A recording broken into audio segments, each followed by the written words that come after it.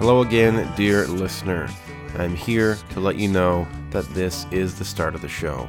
Welcome to Fine, a previously recorded evening of storytelling and otherwise. This episode took place on January 29th, 2019, at the Lido, which is on the traditional, ancestral, unceded territory of the Musqueam, Squamish, and Tsleil-Waututh peoples, or Vancouver, BC. You'll be hearing from some of the excellent lineup of writers and comedians we had that night, including Tin Lorica, Sophia Rose Mujej, Jen Neal, and Abdul Aziz. And throughout the episode today, you'll hear music from Milk, who you can find on iTunes and Bandcamp. The song we started the show with is called Lawn, from their most recent album, Mattress Ranch. And we have a live show coming up at the Lido on March 25th, 2019, that you can come and check out if you'd like. Analysts predict it's going to be a nice time. For more info on that, go to afineshow.com or follow us on the social medias at afineshow. Alright, I am your host, Cole Nowicki. Let's get on with it. Enjoy the show. Up first, we have Tin Lorica. They are an emerging queer Filipinx poet and stand-up comedian based in unceded Coast Salish territories. Their poetry has been featured by the Real Vancouver Writers series and the co-host/produced Millennial Line, a fantastic monthly poetry and comedy show. The next edition is happening at Redgate on April 18th. Here's Tin. Well, it's strange the way the memories won't stay. They're not leaving, they just get more vague every day. I guess it's better not to dwell on everything. I guess it's kind of Hello. Do any of you work at a startup? You look like you work at a startup. Does anyone work in like customer service? You know when you're like forced to be like super positive because you're trying to like keep the morale really high? So yeah, it's fake. So everyone like feels like they're making an equal contribution to the workplace even though they're not. But also people say like, if you don't have anything nice to say, don't say anything at all. If I believe that, I wouldn't be up here. So, okay, I'm just not a team player, right? And I'm like, in the coffee world, I'm like really close to hitting the supervisor rung. My coffee shop. I'm up here today, so like, I'm doing okay. Okay, so like, here's what you say to your useless coworker or your mediocre hookup. Thank you for your energy. Feel free to use that. It also works for small children, you know, when they're like trying to like help you with a chore. Like that's so cute. But thank you for your energy. It's 2019. You guys have hopes and dreams for your year? Like anyone to make any resolutions? My sister is quitting smoking, so she took up vaping. Did you guys know that vaping is 90% talking about vaping? Like, number one rule of Vape Club is talk about Vape Club.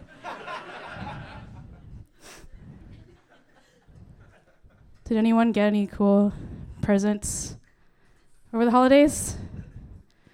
Did you get anything cool? Yeah. That's awesome. That's priceless.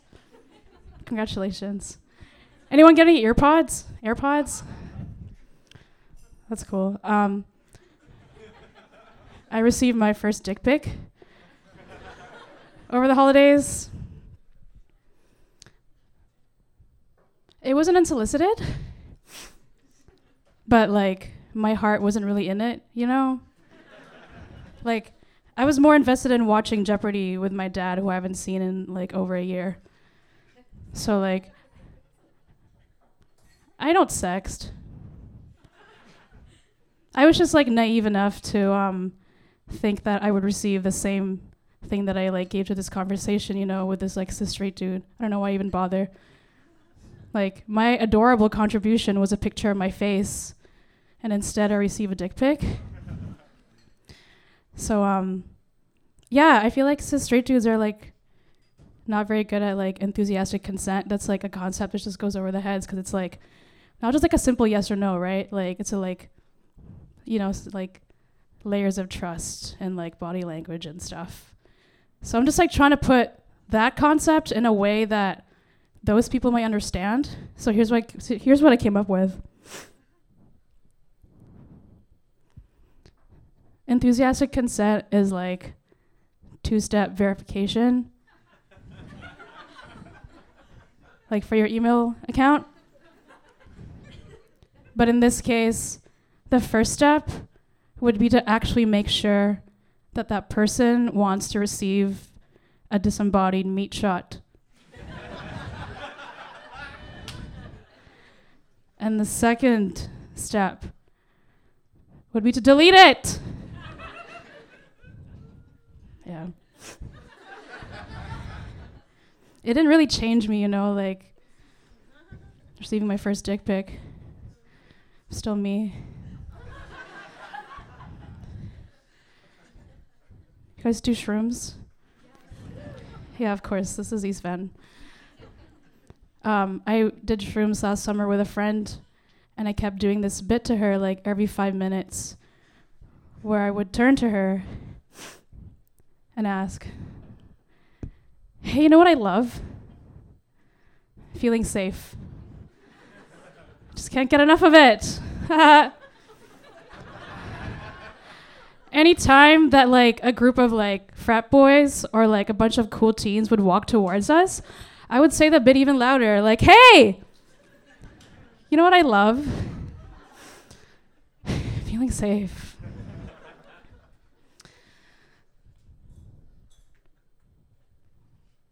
Just like, yeah, you know when you're in shrooms, you just like, everything you say is genius. Like, when you're on shrooms, you can just create these worlds where you can will away danger with just a few words. Like, the general logic that I was following while I was under psychedelic drugs was dropping hints that I love to feel safe would really turn away a potential attacker.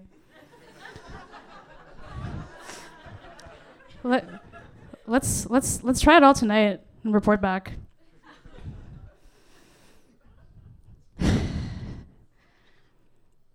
Yeah.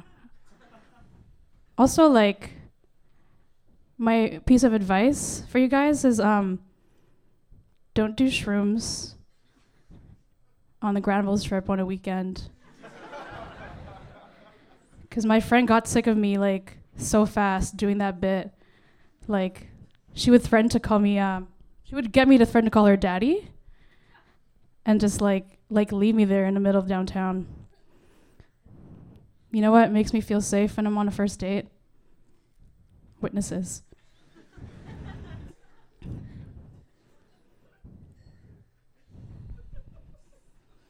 I'm not done. I'm just trying to feel comfortable. I love to feel comfortable and safe. So I identify as non-binary, and I use they, them pronouns if you want to talk shit about me after the show. But before, like, I learned of that term non-binary, right? Like, I feel like my particular expression of gender was heavily inspired by lesbian icon and sex symbol Michael Cera.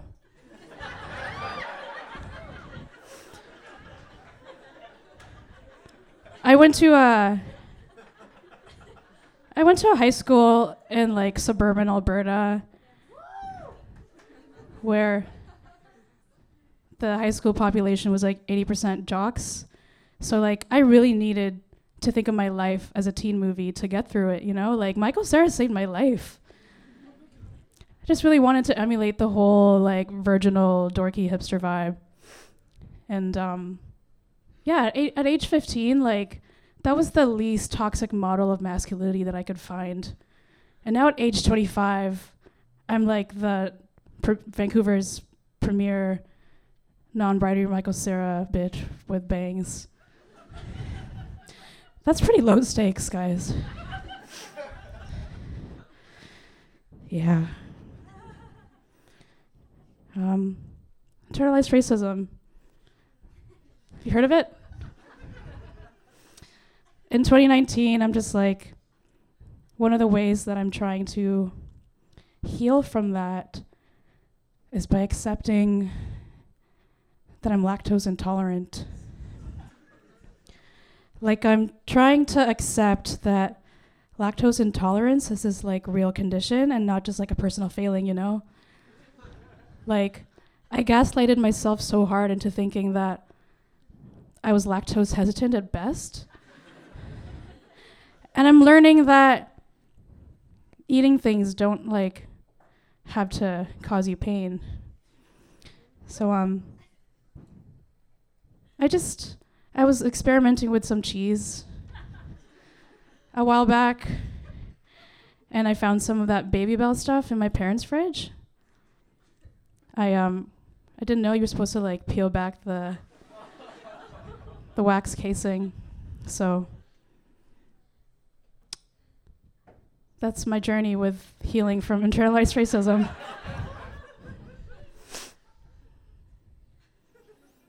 Love to feel safe, love to feel comfortable. Do you guys know what's good harm reduction? You know, when you're like trying to not eat dairy, but you're lactose intolerant? Diet cheese, right? Tastes like ass. Like, I'll eat it. It's just not my favorite flavor. I don't know why I tried to do that for the first time tonight. Not eat ass. I mean, let's talk about the diet cheese. Joke. Oh my god, I'm such a snowflake. Like, non-binary, loves to feel safe, lactose intolerance. You know those like horrible headlines on the news lately where people are like, what's with this like trend that like teens are catching on? You know, they just like, they love to be trans. I just feel like leave them alone, you know? Like, what's wrong with like catching on to a trend? Like, I feel like every era, every generation like catches on to a trend that like really validates like who they are as a person, you know? And it like, you know, feels good to who they are at the core. It's like, I remember that, you know, that cultural moment that straight men had when they discovered lotion. And they were metrosexuals.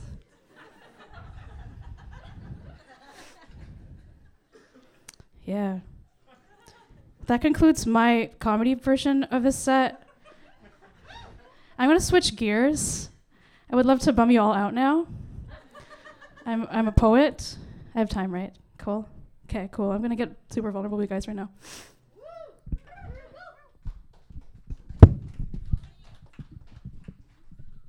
Thank you for your energy. So I have a poem. It's called On Feeling Safe. Let's see how funny it is. Okay. You know what I love? Feeling safe. Can I please be in my own womb and not my mother's? That is a more comforting exercise in thought. Between the adrenaline and the growing dread, I have to relearn how to breathe like I'm actually trying to exist.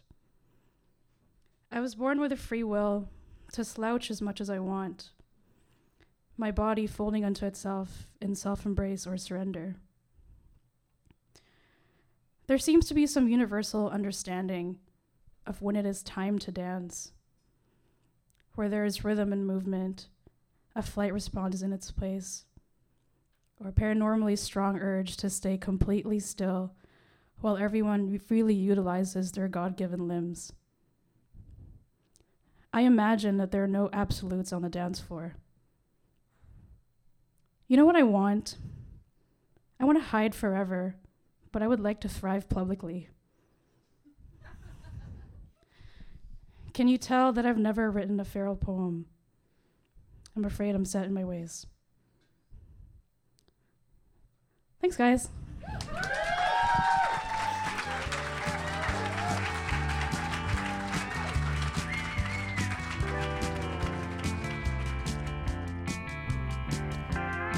Up next is Zofia Rose Mujej.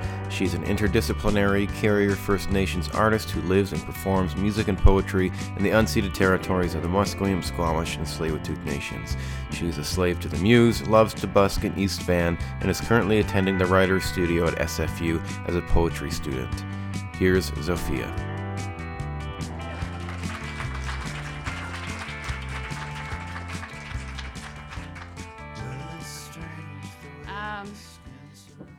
Cole actually saw me in something called Indigenous Brilliance, which is happening again this year, which is part of the Growing Room Festival. Yeah, people have heard of that. Fuck yeah. Okay, wicked. I didn't know that when I asked Cole if I could come hang out and do this, so now I know he's seen me, so none of you have, so I'm a little bit... Either way, it was my first reading of my own poetry, so I'm saving that for the end. So this is, you guys are officially number 2 for my poetry, which is really fun and exciting. Because, I busk and I sing, and that was my jam until it turns out I'm a poet. Don't ask me how it happened, I don't know.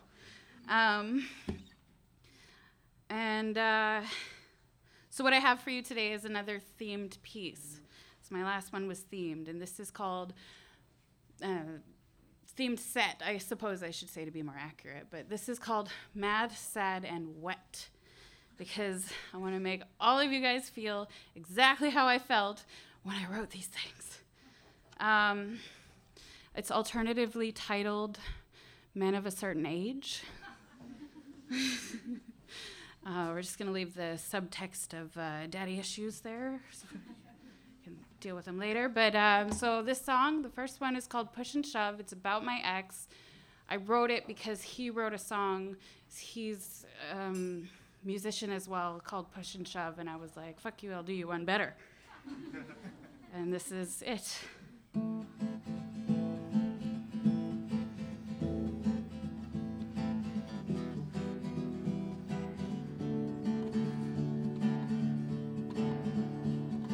You will push and I will shove until we both have had enough, and I will pull and you will tug until we can't deny that this is love.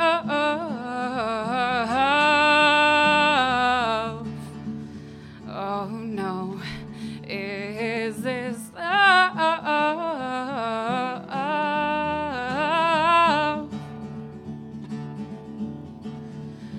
Oh, and I will bite and you will scratch, but we can't have none of that. And I will shout and you will scream until we can't believe that this is happening to me.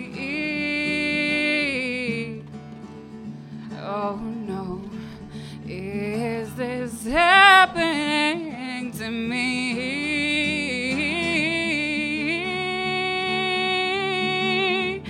Didn't I tell you, didn't I say it wouldn't always be this way? Oh, didn't you tell me, didn't you say you wouldn't always treat me this way?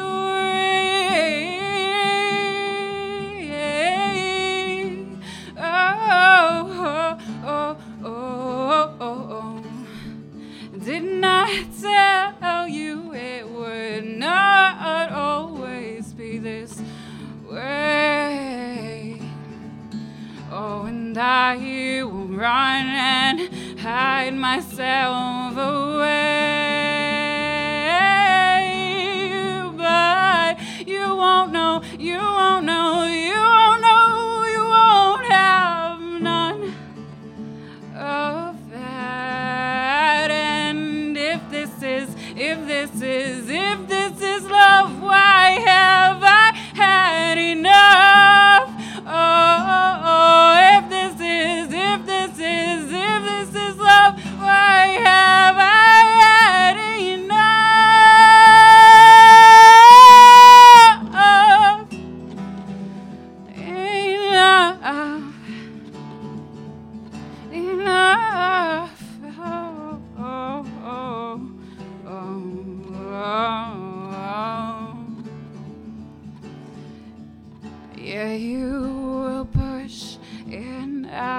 shove until we both.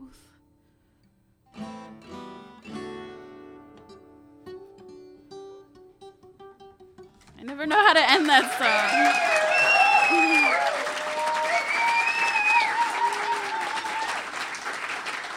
Thank you very much.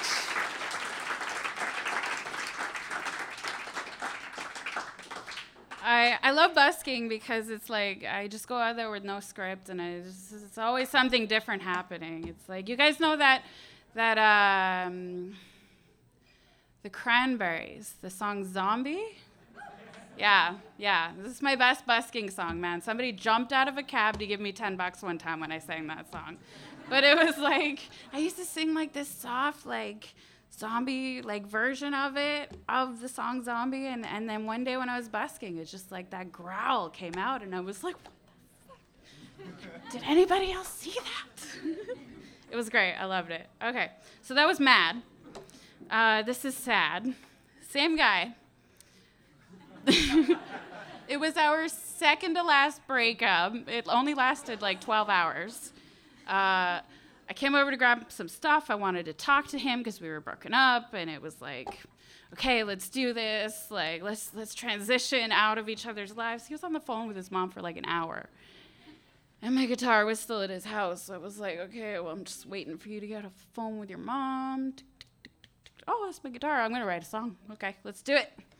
So when I say slave to the muse, I mean it. It's like, that's basically, like, I am sometimes an animated person, but I most of my emoting that I do is actually through music and apparently now poetry, but I need to constantly be reminded of that. So this is called Give Me a Break. Don't be too sad, because it all works out. I mean, I'm here tonight, so, you know, it's all good. Don't be too sad. That's all I'm going to say about that one. Again, I just finished this song, so, I mean, the breakup was in October, you know, the one that lasted 12 hours, and I just finished this song, like, last week, so thank you. You haven't heard it yet. Don't applaud yet. Okay. Oh, yes. Nope.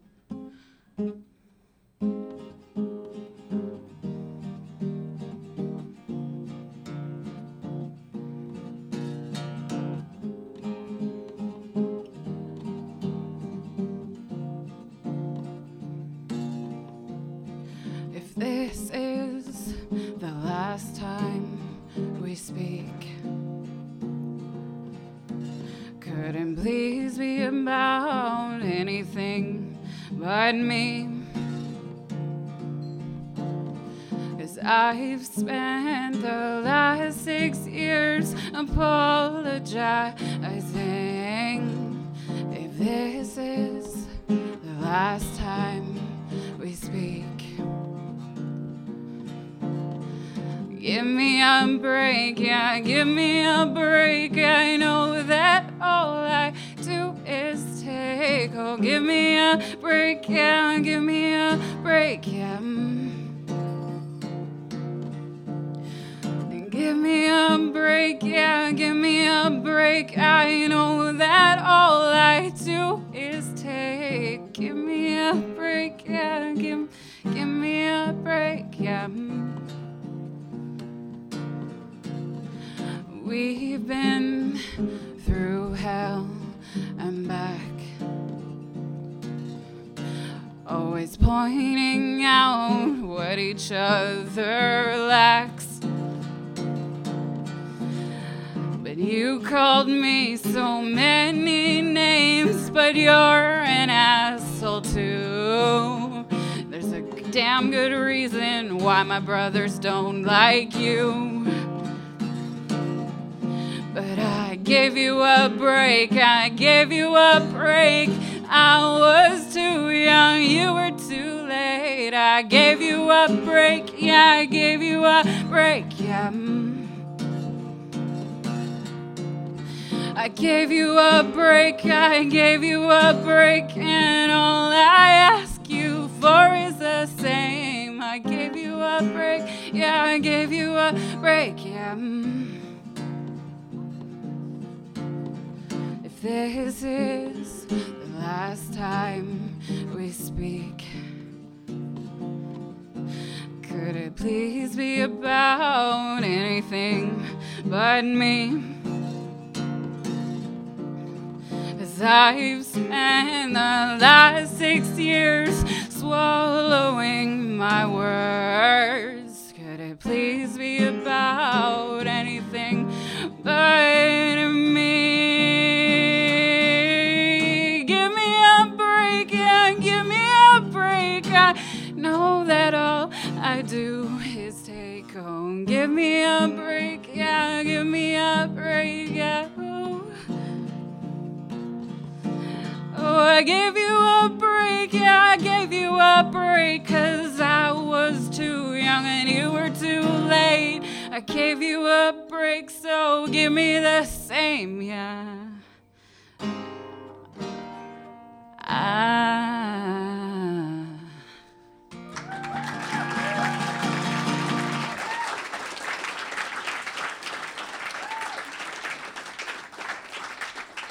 Thank you guys very much. That was sad. So, like, I needed a production team or something, because I never know how to end these song things.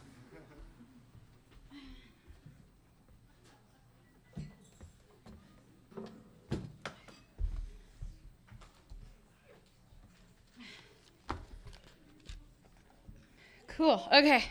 So this piece was titled, alternately titled, Mad, Sad, and... No, that's the first one. I know this. Men of a Certain Age. Because, you know, my ex, you know, the subtext. The subtext is there, daddy issues. You know, he was 20 years older than me. I learned a fucking lot. Holy cow, did I learn a lot. Now, I also have a poem for you. It's about another man of a certain age. And we didn't date. We've never dated. But I was fortunate enough to come across him in university. And he is also 20 years older than me. And we have a good time. Remember, this is the wet portion of my piece. And... sometimes I write things down about how much fun we have, and it brings me great joy. But, you know, I wrote this thing down, and I sent it to him, and then after I sent it to him, I titled it Unsolicited Poetry. Because I really don't think he gives a shit about my writing, but, you know, we have a good time, so it's okay. So, unsolicited poetry. If I had known that poems about potential and giving up the drink would leave me down the rabbit hole with your hands guiding my descent, I'd have put it all down sooner. I would have laid it at your feet, my expression of subservience, my gift to you, a treat. From your tiny little temptress, not so tiny anymore, no less plagued with ardor, but a temptress just the same, a slutty little slave, with whom to, at your leisure, play. That's my time. Thank you very much, everybody.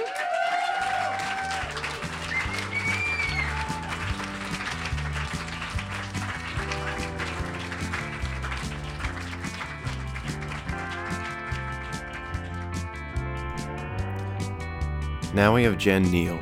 Her short fiction has appeared in The Puritan, This Magazine, and Maisonneuve.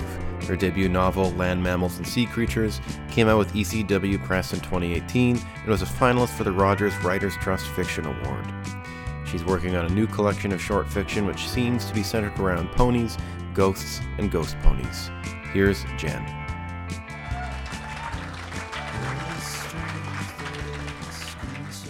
Hi, everybody. Can I just say how cool it is to see this number of people listening to like poems and short stories and songs? Like, I know comedians and musicians are kind of used to this, but for me, this is really cool. So I'm gonna read 3 just very short ghost stories, and if you're easily scared, there's still time to get out of here. The first one is called Ghost Ghost. She died on a Halloween night wearing the costume her father made her, a sheet with 2 holes cut out for eyes. There had been no white sheets in the house, so her father had used one patterned with knitting cats. Turned out that those cats were knitting her shroud. She learnt something that night. Though you may be dressed as a ghost, the cars won't pass through you like, as she'd imagined, a finger through jello. A month after she died, her father woke with a start in a bedroom barely illuminated by streetlights. Then he saw it, the costumed ghost at the foot of his bed, a translucent sheet hanging over a transparent body. The sight of it, of her, made him laugh. He covered his mouth, had to call in sick the next day. It was an injustice to laugh because the living girl had been humorless. She never laughed at his jokes or made up her own. When she would ask why the chicken crossed the road, it was because she really wanted the goddamn answer. Sometimes, when he was packing his lunch for the following day, with the meta-ghost inhabiting a cobwebbed corner of the kitchen, he wished he'd made her anything else that Halloween. Anything would be scarier, make him feel something else. A ghost ballerina, a ghost clown, hell, a ghost little girl. But this is who he's stuck with, and so he tries to take her seriously. Because when the ghost asks why she had to cross the river Styx so young, it's because she really wants to know. Most people believe that ghosts do not grow up. Once a little girl ghost, always a little girl ghost. And while it's true that ghosts do not age, they do mature. Did you think that a little girl ghost would exist for centuries and never come of age? That whisper-singing Ring Around the Rosie wouldn't get tired in the first decade? That night spinning the squeaky merry-go-round wouldn't become an affront to the ears? I sound harsh, I realize. But for some, the misinformation surrounding ghosts is a daily nightmare. Listen, there's a need for transparency here, so let me enlighten you. Teenage ghosts are famous for slamming doors, opening fridges. Adult ghosts tend toward a defeated air, looking for a little peace by switching on the television or radio. The elderly undead, in some cases, may be found shuffling down hallways or standing silently in corners. Lost, so lost. Anyway, as I said, ghosts mature, they do not age. They keep their appearance towards the living forever, or until they finally surrender and dissolve into the shapeless howling amalgam that powers windy nights. Do we hear about ancient Greek ghosts inhabiting basements in their gladiator gear? No, my dear, we do not. This one is called Two Ghosts.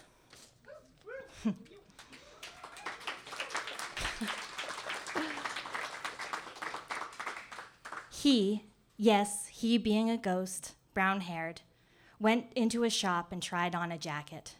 It was an expensive shop with those handwritten price tags and dressing rooms with leather seating. There were 2 salespeople, but only one saw him, the one that was also a ghost. As the brown-haired ghost stood in front of the mirror looking for his reflection, this salesperson, ghost, said to him, "Those jackets are special. The company makes only 1 product a year, and this year it's that perfect jacket." The brown-haired ghost liked it, but returned it to the rack. The brown-haired ghost went back the next day, put that jacket back on his body, and concentrated on whether he felt warmer. The same ghost salesperson said, "Those jackets are special. The company makes only 1 product per year, and this year," the brown-haired ghost finished for him, "It's this perfect jacket?" The ghost salesperson nodded, not a flash of recognition. The following day, the brown-haired ghost returned, was compelled. He wore the same bloody shirt as the day before. Again with the salesperson. The spiel was so practiced, sounded so genuine, like it was the first time. The next day, the brown-haired ghost returned as a sort of a gelatinous cube, sage green in color. He'd recently been thinking a lot about chicken noodle soup, and maybe for that reason, his bodily cube smelled of chicken broth and had little bits of suspended chicken flesh, or at least he hoped it was chicken flesh. The whole thing was sort of an aspic situation. Anyway, he went in, draped the coat over himself, and again, the ghost salesperson said, "Those jackets are special." The brown-haired aspic ghost started to sob, "I'm special, I'm special, I'm special." "Whoa, whoa, whoa," the ghost salesperson said. He hoisted the aspic ghost up and placed him on the counter. "Of course you're special." The aspic ghost wiped his nose on the jacket sleeve. He, the ghost wearing the jacket, said, "You never remember me." "But now I always will," the ghost salesperson said. This is how ghost alliances are sometimes formed, and they are freed of their patterns and loops. Ghost love is uncommon, sure, but deserves to be celebrated like any other. Perhaps more. Ghosts have so much baggage, so many bruised connections with those with more concrete bodies. There are the deeply disappointing funerals. Next, beloved belongings are donated. Meaningless garbage, on the other hand, is tucked away and cherished. Corporal wives find new corporal husbands. Corporal children attempt communication with you in a darkened room but face the wrong direction and somehow attribute to you the idiotic decision to go on a singles cruise in the Virgin Islands. It hurts. It hurts. And people claim that ghosts are the abusive ones, something to be removed, cast out, or banished. And this one is called Ghost at the Door.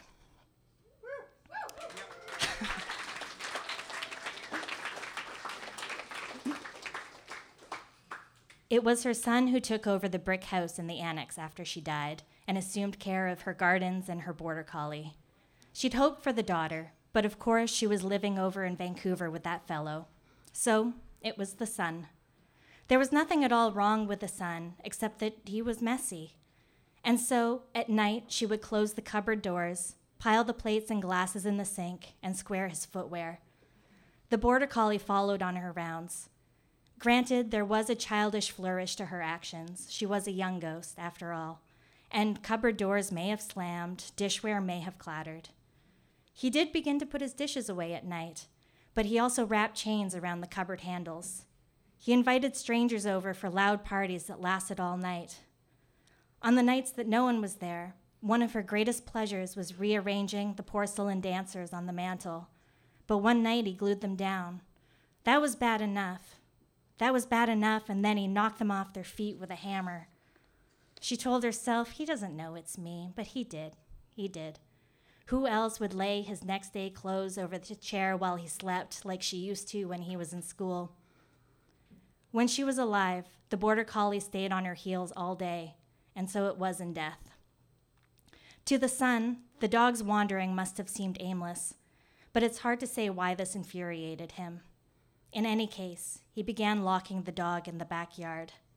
It's a terrible thing, isn't it? To think about a dog on one side of a door, scratching, and a defeated ghost on the other, scratching. It's so much easier to abuse someone you don't see, and this is a well-known fact. I feel I ought to lighten the mood here. Listen, though we appear as our former selves to the living, you might have guessed from the whole aspect situation that ghosts can look however they want to one another. And in our culture, this makes beauty quite passé. A traditionally beautiful ghost is likely to be very young or very boring, and we all know it. Oh, you should see the creations ghosts make of themselves at gatherings. Ears stretching to the ground, skin of millions of minute tentacles, so wherever you touch, you are embraced. Eyes that are the headlights of the car that brought death. Nothing but a black puddle that you understand without entering to be bottomless. A passing waft of fresh coffee. A floating orb covered with the soft fur of the tips of dogs' ears. It is marvelous, and I tell you, it does help with the pain. Thanks.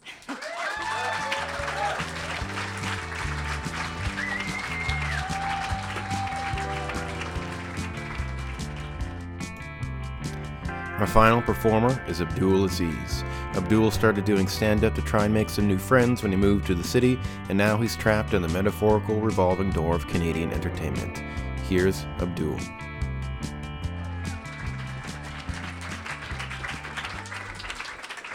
Hello everybody. It's always very difficult as a stand-up comedian to do this show because there's people that come up here and they share very like personal, very beautiful stories, and then I come up here and I'm like, you know what's weird about human kindness? It comes in milk form. Yeah.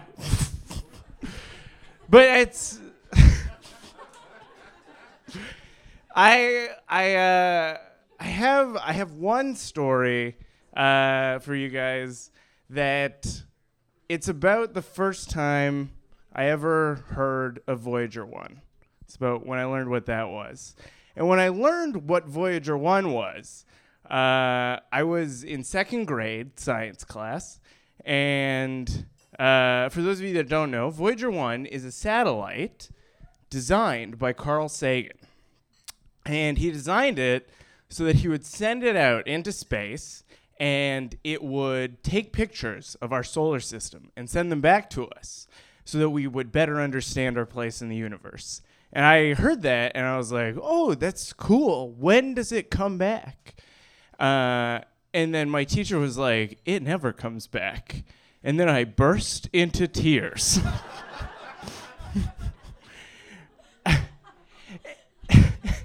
And to this day, I don't really understand why. Like, maybe I had just seen The Brave Little Toaster. And I was like, oh no, all of our appliances are alive. And they love us so much. I have some apologies to make to the vacuum cleaner. I didn't stick my dick in a vacuum cleaner. I know that's what that sounds like, but it's not. What I would do with the vacuum cleaner, I would take it and I would put googly eyes on it, and then I would talk to it. And I would go, hey, Mr. Vacuum Cleaner, what do you want to do today? And then I would do the vacuum cleaner's voice. And the vacuum cleaner would be like, oh, I'd like to eat some fucking tissues. He sounded a lot like Jason Statham. And then I would just turn the vacuum cleaner on and put a bunch of tissues in there. And that was ages 7 to 14. And I know some of you are like, that seems pretty far-fetched. And to those people I say, why would I lie about that? It's more embarrassing than the alternative. I remember being really sad because the Voyager 1 has this thing on it called the Golden Record. And it's this like record that has a bunch of Earth sounds on it. And it's got like the sound of like children laughing and like the wind rustling through the trees, and it has like some classical music on it. And I remember like hearing that and then imagining like the satellite floating through space, listening to all these sounds and just being like, I miss home.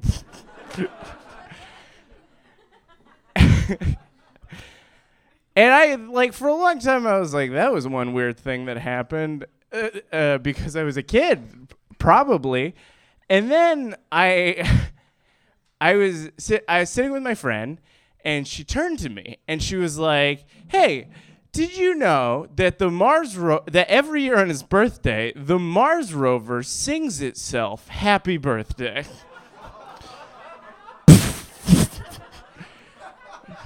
I lost my mind. I started crying so hard. Like, the kind of crying that you, like, go to a bathroom to experience. But I, unfortunately, couldn't do that because I was sitting in the window seat of a plane. You can't go anywhere when you're crying on a plane. And even halfway through the sentence, I knew it was going to be bad. Because it's like, the first half of what she said was, every year on its birthday. And that is already an emotional minefield. That half of the statement. Because it's like, what second half is there that is a happy statement?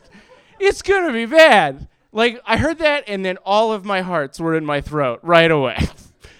And then she said the rest of it, and I started crying. And I think at this point we can all agree that I have emotional problems. Yeah, I don't like experiencing them. So they come out on a flight to Calgary sometimes.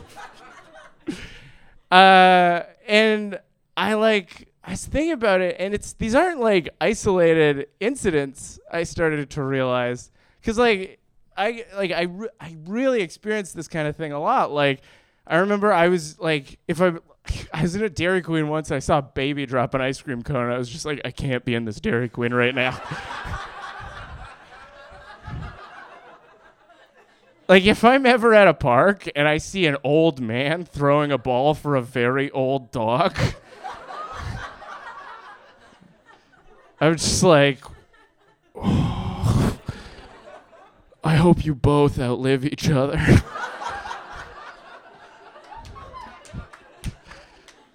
It's hard. It's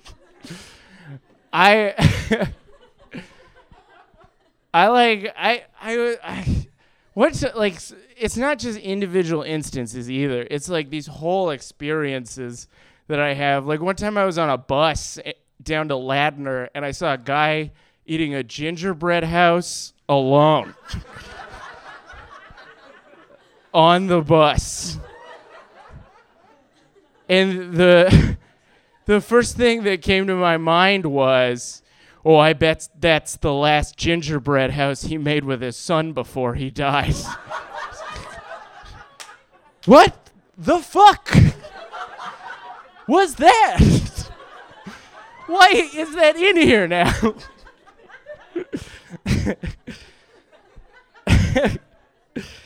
And then the guy rang the bell to get off the bus, but he stood up before the bus came to a full stop. And he was balancing the gingerbread house so carefully, you know, so he wouldn't drop it. And I was watching it happen. I was like, no, that's all you have left.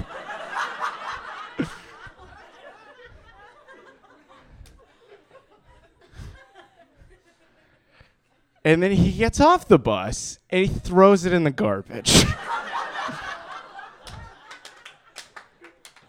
Because it was trash.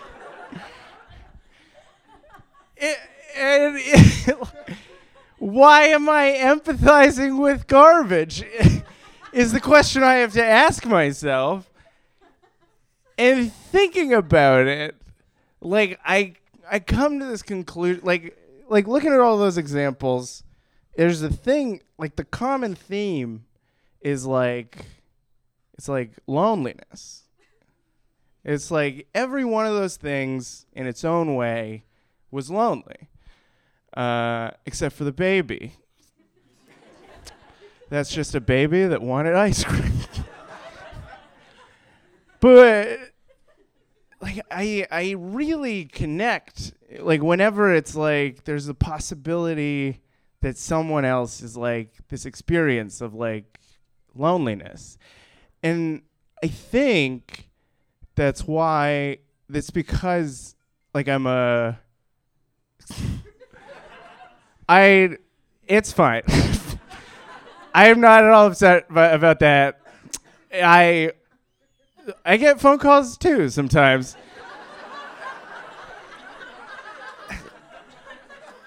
It's fine. We all get phone calls.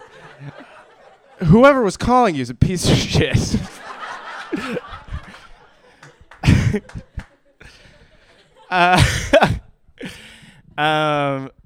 Yeah, I really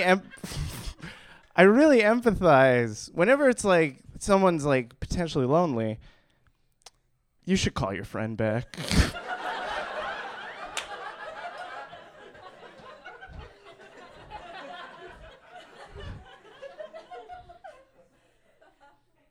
Was it your dad, maybe?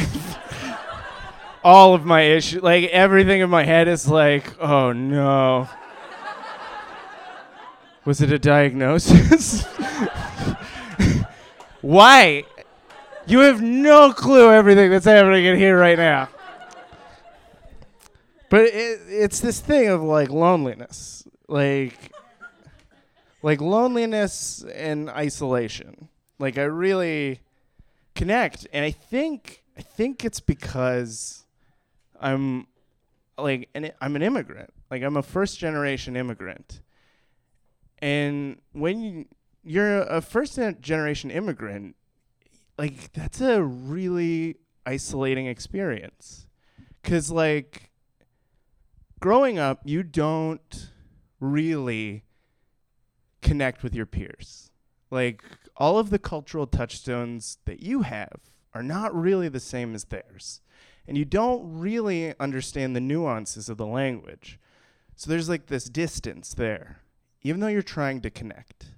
Like there's one time, like in my homeroom class, it was the first time I had ever experienced a Secret Santa. And I didn't know what it was, so I went home and I asked my dad, and he was like, I think it's a can drive.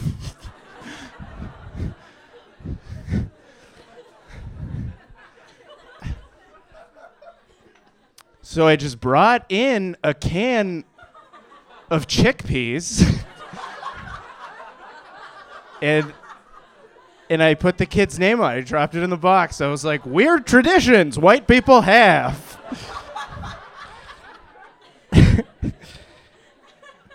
and that kid was mad.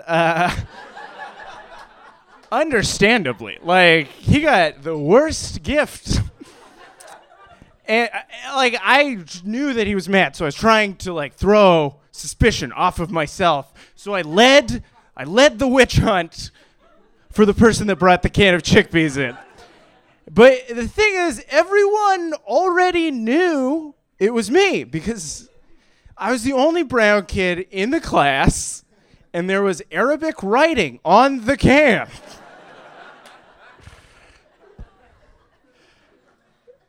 So it's these small things, you know?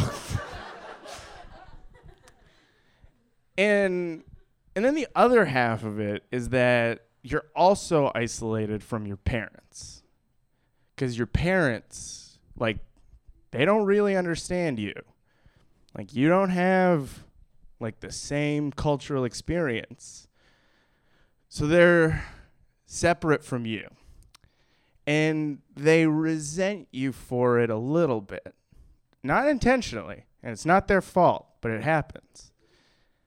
Like, there's like one time I came home and I talked to my mom. I was like, hey, I think I'm the Chandler of my friend group.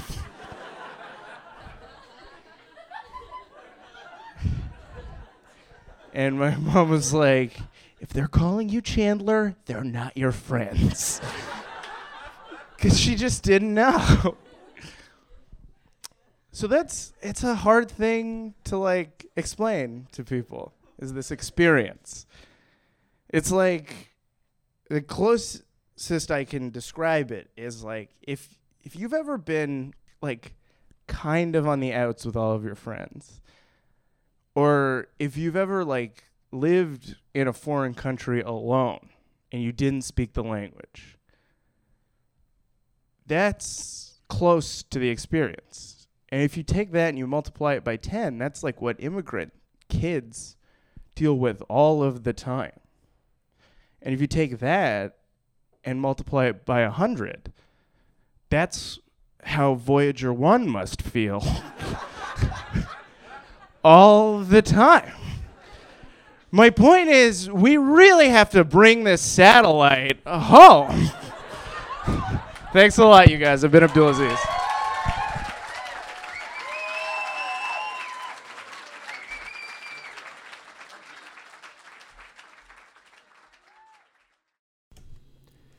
All right, that's it. That's the end of the show. Thanks again to all of the performers, Milk, Delito for having us, Matt Crisco for recording us, No Fun Radio for playing us, and you, dear listener, for listening.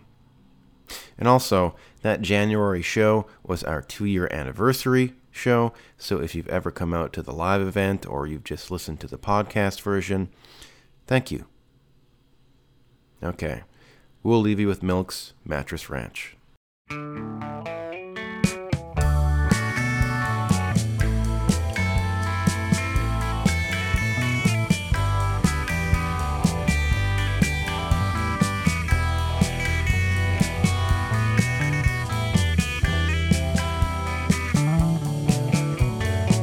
Climb off my horse when I roll into town.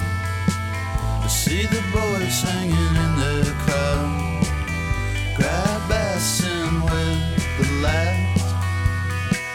It always made me sad. I walk on by and I tip my hat, but I could never really live like that. Oh, I'm a victim of my circumstance.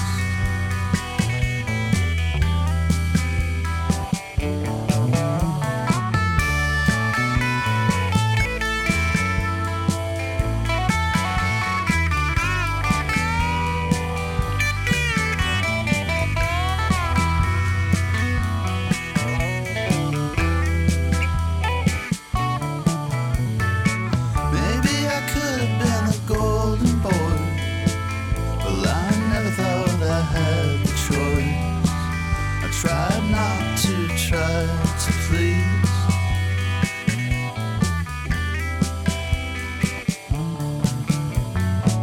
Am I too sensitive or just too weak?